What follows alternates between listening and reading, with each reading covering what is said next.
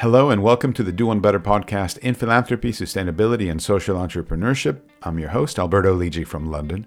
Please click that subscribe button and follow us if you're not doing so already, and do leave us a rating and a review. It helps others to find the show as well. Today, it's an absolute pleasure to welcome onto the show Sir Peter Wanless, Chief Executive of the NSPCC. That's the National Society for the Prevention of Cruelty to Children. So today we're going to be looking at the work they do. We're going to focus on the legislative success that they've had here in the UK as of late, and also engaging with policymakers, convening and engaging with big tech firms, and how you as an individual or as a corporate can get involved as well. So you're in for a treat. We're going to be learning quite a bit about the work they're doing. And so without further ado, a big heartfelt welcome onto the Do One Better podcast today. Thank you very much. It's great to be here. Well, it's great to see you. We're both here in the UK, so no time difference at all, which is a good thing. Let's start off by finding out what the NSPCC is all about. You're their chief executive. Let's find out what the organization's doing. Yeah, so the National Society for the Prevention of Cruelty to Children has a very clear charitable purpose, which is to prevent cruelty to children. Sounds very straightforward, but when it was founded in 1884, I don't suppose that the Reverend Benjamin Waugh thought we would still be around grappling with the abuse and neglect of children some 140 years later. But we are. The world changes, and the NSPCC has reinvented itself many times to try and focus on where and how it can make its most distinct contribution to keeping children safe and helping them recover from abuse and neglect, if that is something that they have experienced. So, it's a big problem. People think of us as a significant charity, a household name, but we're tiny in relation to the scale of the problem. So working out how we are nationally significant and locally relevant is what I spend a lot of my time doing. Yeah. And for our listeners from all over the world, NSPCC based in the United Kingdom, just to clarify. Based in the UK, and the charitable purpose is to prevent cruelty to children in the UK. Clearly, some of the issues and challenges which young people face, notably online, for example, or child trafficking, exploitation of young people, they can have their roots in issues and challenges beyond the boundaries of our country. But fundamentally, we are a domestic charity. Yeah. And these challenges, you mentioned your track record over 100 years in existence. And you must have seen the landscape, well, not you personally, but seen the landscape change considerably. You touched on this online safety, cyberbullying, mental health, you name it, right? Very different world than back then. Give us a little bit of a feel for those challenges that you're grappling with. Yeah. So at the moment, the NSPCC has three distinct impact goals where we think we can make a palpable contribution as an organization that is overwhelmingly funded from voluntary donations and is, if you like, a kind of expression of conscience and expertise for children and young people who deserve better. So number one is that we think everyone can play a part in keeping children safe. There have been times in the past where the NSPCC has focused particularly on social workers, experts, establishing systems and statutory responsibilities to keep children safe and help them recover from abuse. That's vitally important. But a lot of the indicators around child welfare, well-being, child poverty, they're going in the wrong direction. And if the NSPCC just does a little bit more at the margins to help a small number of people fortunate enough to be touched by our services to recover from abuse, that's vitally important, but it's not going to prevent cruelty to children. So impact goal number one, how can we mobilize many, many more individuals and organizations to see what they can do to help keep children safe sooner rather than later, so we prevent the abuse and neglect. Number two, online world should be as safe as the offline world. I've been doing this job for 10 years. That's changed massively, even in that time. Children and young people spending much more of their lives online. They don't see a distinction between the online world and the offline world. Down the ages, the NSPCC has had all sorts of successes about regulation and legislation to keep children safe from preventable harm. So chokeable parts on toys, safety areas around playground equipment, etc., etc. As soon as a young person goes online, it's essentially a Wild West. So it's been a big priority of ours over this period that I've been the CEO to work out how do we design the fundamentals of child protection into the online world, how to create the systems, the processes, and the culture that keep children safe. Because online life is vitally important to a successful and effective childhood now, just in the way that sport is really important. We're not here to be the fun police and stop kids from enjoying aspects of their lives. We're here to try and create the conditions in which they can flourish, take appropriate risks, enjoy life, and not be susceptible to preventative harm. So that's number 2, online world as safe as the offline world. And then number 3 is that all children should be able to speak up and know what to do if they have a worry or a concern, and adults know what to do should that happen. So the NSPCC runs Childline, which is here 24/7 for any young person who feels they have nowhere else to turn. And that's an expression of us saying to young people, you should all feel that you've got options. And if you're anxious or concerned or being abused or neglected, there should be safe adults around you, and we will work with professionals and families and communities to raise their skills and awareness under the first impact I've described. But ultimately, we're also there as Childline to listen and empower young people to see they have options and to help them be the best version of themselves they can be. So that's our strategy. Mission: prevent cruelty to children. Impacts: everyone can play a part in keeping children safe. Online world as safe as the offline world. All children should be able to speak out, heard and understood. Sounds simple. Well, simple is good. Simple is good. And I'm glad you're recapping that, in terms of everybody being able to play a part, the online being as safe as the offline.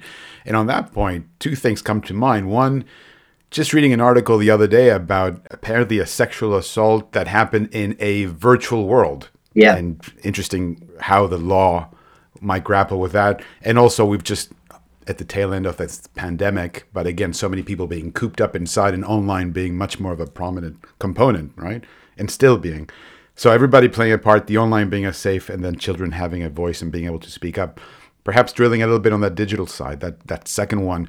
Yeah. Give me some of your thoughts on there. So firstly and fundamentally, we were determined that there should be a legal and regulatory framework online that mirrored the fundamentals of the offline world. And we were seeing all sorts of preventable abuse of children. Looking back a few years, kids going online and immediately betraying their geographical location without realizing it. Teenage girls, and this still happens to a degree, being befriended. Immediately they go online by people pretending to be someone that they're not. Patterns of grooming behaviors, which if they were people trying to defraud us of our money, there were all sorts of engagements and interventions which the companies and law enforcement were becoming increasingly sophisticated about. But with our children, not quite so much. So there had been 12, I remember going to a meeting about 5 or 6 years ago with the government. There'd been 12, 13, 14 self-regulatory codes that the industry had signed up to help keep children safe online. And just asking the question, what is it that makes you think that the 15th self-regulatory code is going to be any different from the last ones. And so it was an ambition and a campaign of ours to regulate the internet, which is quite a big ask of a conservative government in the UK. But there's a lot. We knew we had the public on our side. We had very strong voices of children and young people saying, we don't want to be shut off from the internet. There's amazing things we can benefit, but we have rights to be safe. So there was a commitment to introduce online safety regulation and legislation. Complicated, challenging, and then at the same time, all sorts of issues to do with child welfare and well-being that people were interested in. How long should a kid be online? What about these programs that are creating playing on addictive behaviors and all of that? And we had to be really disciplined as a child protection charity. We kept just bringing back to, whether someone's online 1 hour or 23 hours is a secondary consideration to, are the basics of child protection designed in? And a piece of legislation is not going to solve the internet. So bringing people back again and again to let's keep talking and thinking about child protection. The government published a bill, and the NSPCC had written 6 tests as to what we thought would constitute effective legislation. Because I used to be a civil servant, I've seen enough bits of law passed to know that actually bad law can be worse than no law at all. So we didn't just want an online safety act, we wanted it to meet these 6 particular tests. And when the first bill was published, it met 1.5 of the 6 tests. So the NSPCC then campaigned ourselves and with other, like-minded, tremendous people in Parliament and beyond, other charities, to try and knock that piece of legislation into shape. And the final act, which has now passed, meets 5 of the 6 tests, and we're really pleased about that. So that's evidence of charitable endeavour and civil society, mobilising itself to influence principles and also influence detail. Now, Ofcom, who are the regulator, are issuing literally thousands of pages of guidance to interpret this legislation. So in one respect, the job has only just started. But from our point of view as a charity, it's a really liberating and interesting moment, because having established the principles, I want us to, of course, influence the regulator to make sure that what underpins it is really good. But we can also now, I think, start to have more interesting conversations with the tech companies themselves about how do you get ahead of what's being required here? How together can we co-produce services, tools, which give some thought to the fundamentals of child protection? Because what we really want is to help them design the basics of child protection into the amazing, innovative services which they are developing, rather than reacting to tragedy. And unfortunately, that has been the story of children online for far too long. People aren't setting out to create services which desperately damage children, up to the point of some of them, taking their own lives or being murdered. But if you don't think about the design of the services and monitor and intervene where there are obvious patterns of predatory behavior and abuse, that, I'm afraid, is going to be the consequence. And when that happens, then everyone wants to, pick up the pieces and do the best they can. But when it comes to innovation and children, you can't make progress by breaking things because our children are too precious.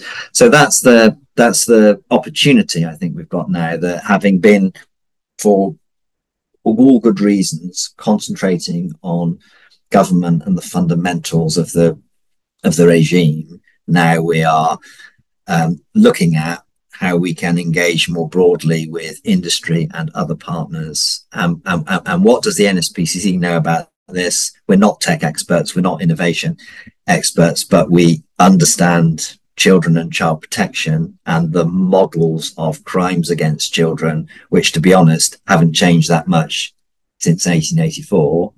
And we are really close to and connected to children themselves. So we're hearing every day via Childline from children and young people about what their worries and their concerns and their anxieties are, and what they are experiencing. So we can bring those voices to the table and hopefully create an environment in which many people are more sensitive to the perspectives of children and the child protection risks in what they are developing. Yeah.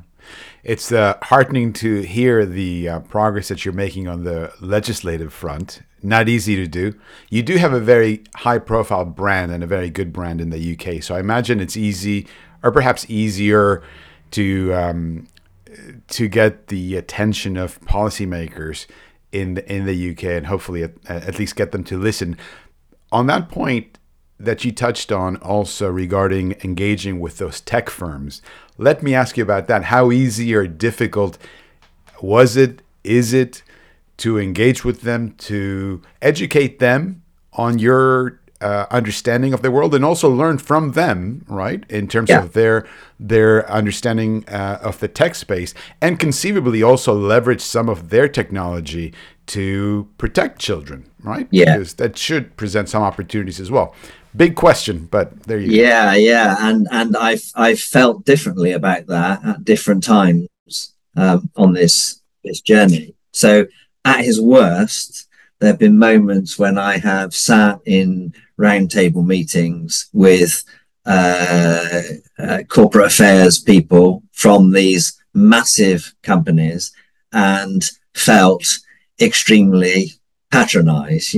Thank you for your remarks. Yes, of course, we understand. Yes, you're a very important organization and you do brilliant work. And thank you for continuing to do that. But actually, nothing happens and nothing changes. And these people aren't necessarily empowered to make a change because they'd rather have self-regulation to regulation. Now, as I say, we're beyond that now. And it's how do we make the best of the regulatory regime, and there'll still be a tension there, and it's our obligation and responsibility to speak up for children and what they are experiencing. So I'm delighted when some of these companies make their presentations to the NSPCC about the distance they've traveled and how much safer their products and services are now than they were 3, 4, 5 years ago.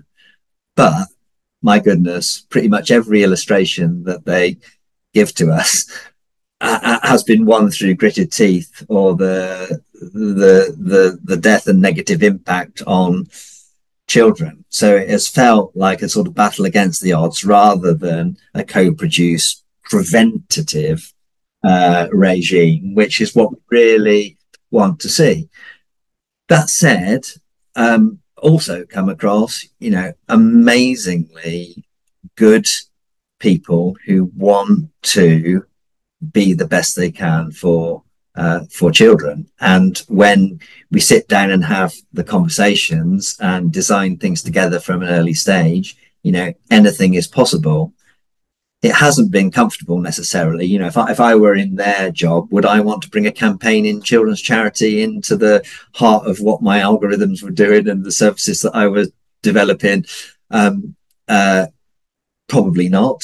Wouldn't be my first place to go. But now that it's legally required to give consideration to the fundamentals of child protection, we can articulate what some of those safety by design principles might be, and we have access to children and young people who can vocalize what's happening to them. So that's another frustration to me when you get the kind of presentation about, well, we have this age limit on our service, and yet lots of young people are saying to us, well, we're on the service, and that's nonsense. So there are opportunities. There are an increasing number of people now who are interested in designing a better online future for children and young people. And the NSPCC wants to be part of that conversation. So we've created a task force, a child safety online task force, which is being mobilized by a fantastic woman called Diala Klatt. And she's collecting people from industry and regulation and folks with fascinating networks and ideas about how like-minded people can make things better for children. And do you know what? That's in the best traditions of the NSPCC. We are fundamentally volunteer enabled. And there are all sorts of campaigns and issues in our past that have brought together people from all sorts of different walks of life. And the only thing that unites them is a desire to make things better for children. And that's very much the kind of culture of this NSPCC family. And something as a leader, I really enjoy trying to bring together these coalitions of people with very different experiences and perspectives, simply united by how can we make things better for children, and that's very often where the magic comes from. So focusing on the regulator, enabling a task force of like-minded people to come together and look at how directly or indirectly we can insert ourselves into safety by design in the industry, and then creating this platform for the voices and perspectives of young people themselves to be central in this debate. Absolutely. I said earlier on that we got 5 out of the 6. What's the 6th? Tests. Yeah, what's the 6th? So the one that we failed to get written into the regulatory regime was a voice for children. So in a number of regulatory environments, you have bodies which are funded from the industry, which represent the consumer perspective. And we argued that the consumer perspective of children should be written into the legislation, because as the regulator takes their work forward, you can be absolutely sure that these massive global companies are going to have very, very deep pockets to employ all sorts of people to say how the world looks from their perspective. We want to make sure that the real-time experiences of children are present in that debate. So we didn't win that one, but there was a lot of discussion about it as the bill went through. I have great confidence that Ofcom, the regulator, from the top down, appreciate the value of that. And we, as a charity, had a discussion with our trustees about what is the NSPCC's unique positioning now the legislation is there that gives us particular strength and credibility. We decided it was that association with the children and young people themselves. So our ambition in the coming period is to be famous for and really excellent at ensuring young people are having their say as the regulator both develops its codes of practice and investigates what's going on online. Must be incredibly rewarding. What keeps you busy day in and day out, despite it being a sobering topic, but it must be incredibly rewarding. You touched on that enabling component of your day-to-day, that leadership component. What's life look like for you? You show up at the office on a Monday morning or a Wednesday morning. Is there an average day? Is there such a thing? Uh, there isn't really. I love the variety and the diversity of the job, and I'm in awe of some of the kind of practitioners, both employed and volunteers, who are engaging directly with children and young people all the time. I chair something called the Childline Advisory Board, which is a kind of cross section of people from the various childline bases and roles. And it's just a privilege yesterday to join their conversations about how they can show up and be the best they can for young people and help young people genuinely feel like someone is listening to them for the first time. It's incredibly skilled work and a privilege to be associated with. And I sort of feel I couldn't do it. So there's something about practice and association with practice that I enjoy seeing as part of this job. We're a complicated organization, 1,500 staff, depending on your definition, 6,000 to 8,000 volunteers. As I said earlier, we're overwhelmingly funded from voluntary donations. So year after year after year, we're having to raise 115, 120 million pounds. That's a lot of money to raise again and again. But fascinating, again, in terms of how we connect with and inspire organizations and individuals to appreciate the urgency and the importance of what we're up to. You referenced earlier, we are a well-known brand, and that does give us strength in terms of our national significance. But I do worry also it risks downplaying the jeopardy. We may not be here forever. We do depend on the generosity and the skill of our volunteers and partners. And I think quite a few people imagine that we're funded by the government, or there's an authority to our presence which doesn't necessarily do justice, as I say, to the fragility and the jeopardy of the NSPCC as an entity. So I'm always kind of in the market for ideas and suggestions about how we can strike the right balance there, and also build that sort of sense of relevance and association with many more people. People who know us and come across us, I would say, overwhelmingly love us, but it is a strategic challenge for the charity that not enough people are spontaneously thinking about the vital importance of child protection at the present time. And there are a lot of reasons for that. There are a lot of good causes. There are a lot of pressures on people's lives, whether it's cost of living, global crises in other parts of the world. But this abuse and neglect of children remains a really far too big an issue for this country and many others. And the frustration is that a lot of it can be prevented. Absolutely.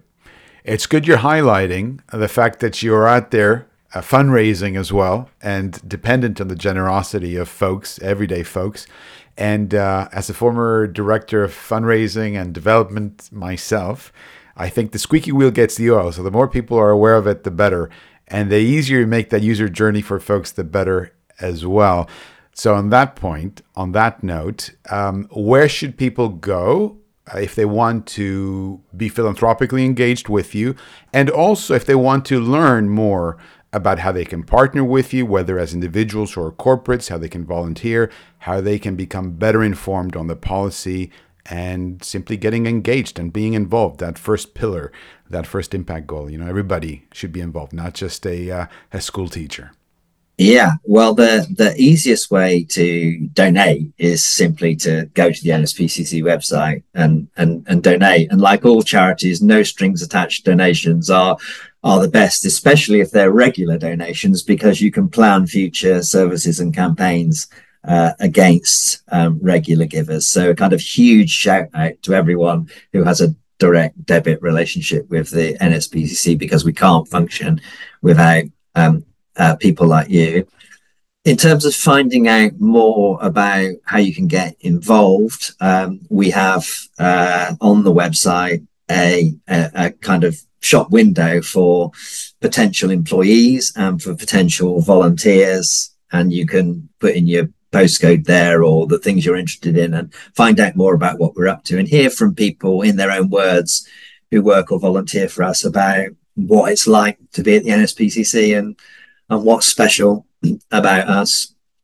If you are a professional or an individual who wants to learn more about how to keep children safe, there's a platform called NSPCC Learning, and that has a ton of options and opportunities, many of them free, some of them you pay for, to improve your safeguarding skills and expertise. So that's where I'd start, probably NSPCC website and NSPCC Learning. Wonderful. Absolutely wonderful. Now, before we part ways today, what's that key takeaway you'd love for the audience to keep in mind after they finish listening to today's episode? We can all play a part in keeping children safe. And if you're not sure what you could do, then take a look at the website, because simple things which look up and look out and listen to children are at the heart of a society that listens to and supports its young people. Wonderful. Peter, thank you so very much for joining me and joining us on the Do Want Better podcast today. It's been an absolute pleasure, very insightful, and I hope those listening take the time and the effort to visit your website and learn a little bit more about the work of the NSPCC. Thank you. Thank you very much. Perfect, and that's a wrap. Thanks very much for tuning in. As always, you've been listening to a great chat with Sir Peter Wanless, Chief Executive of the NSPCC, the National Society for the Prevention of Cruelty to Children. For information about this conversation and more than 250 other interviews and case studies with remarkable thought leaders in philanthropy, sustainability, and social entrepreneurship, just visit our website at lidji.org. That's lidji.org. Thoroughly enjoyed producing today's show for you, and I look forward to catching up with you this coming Monday.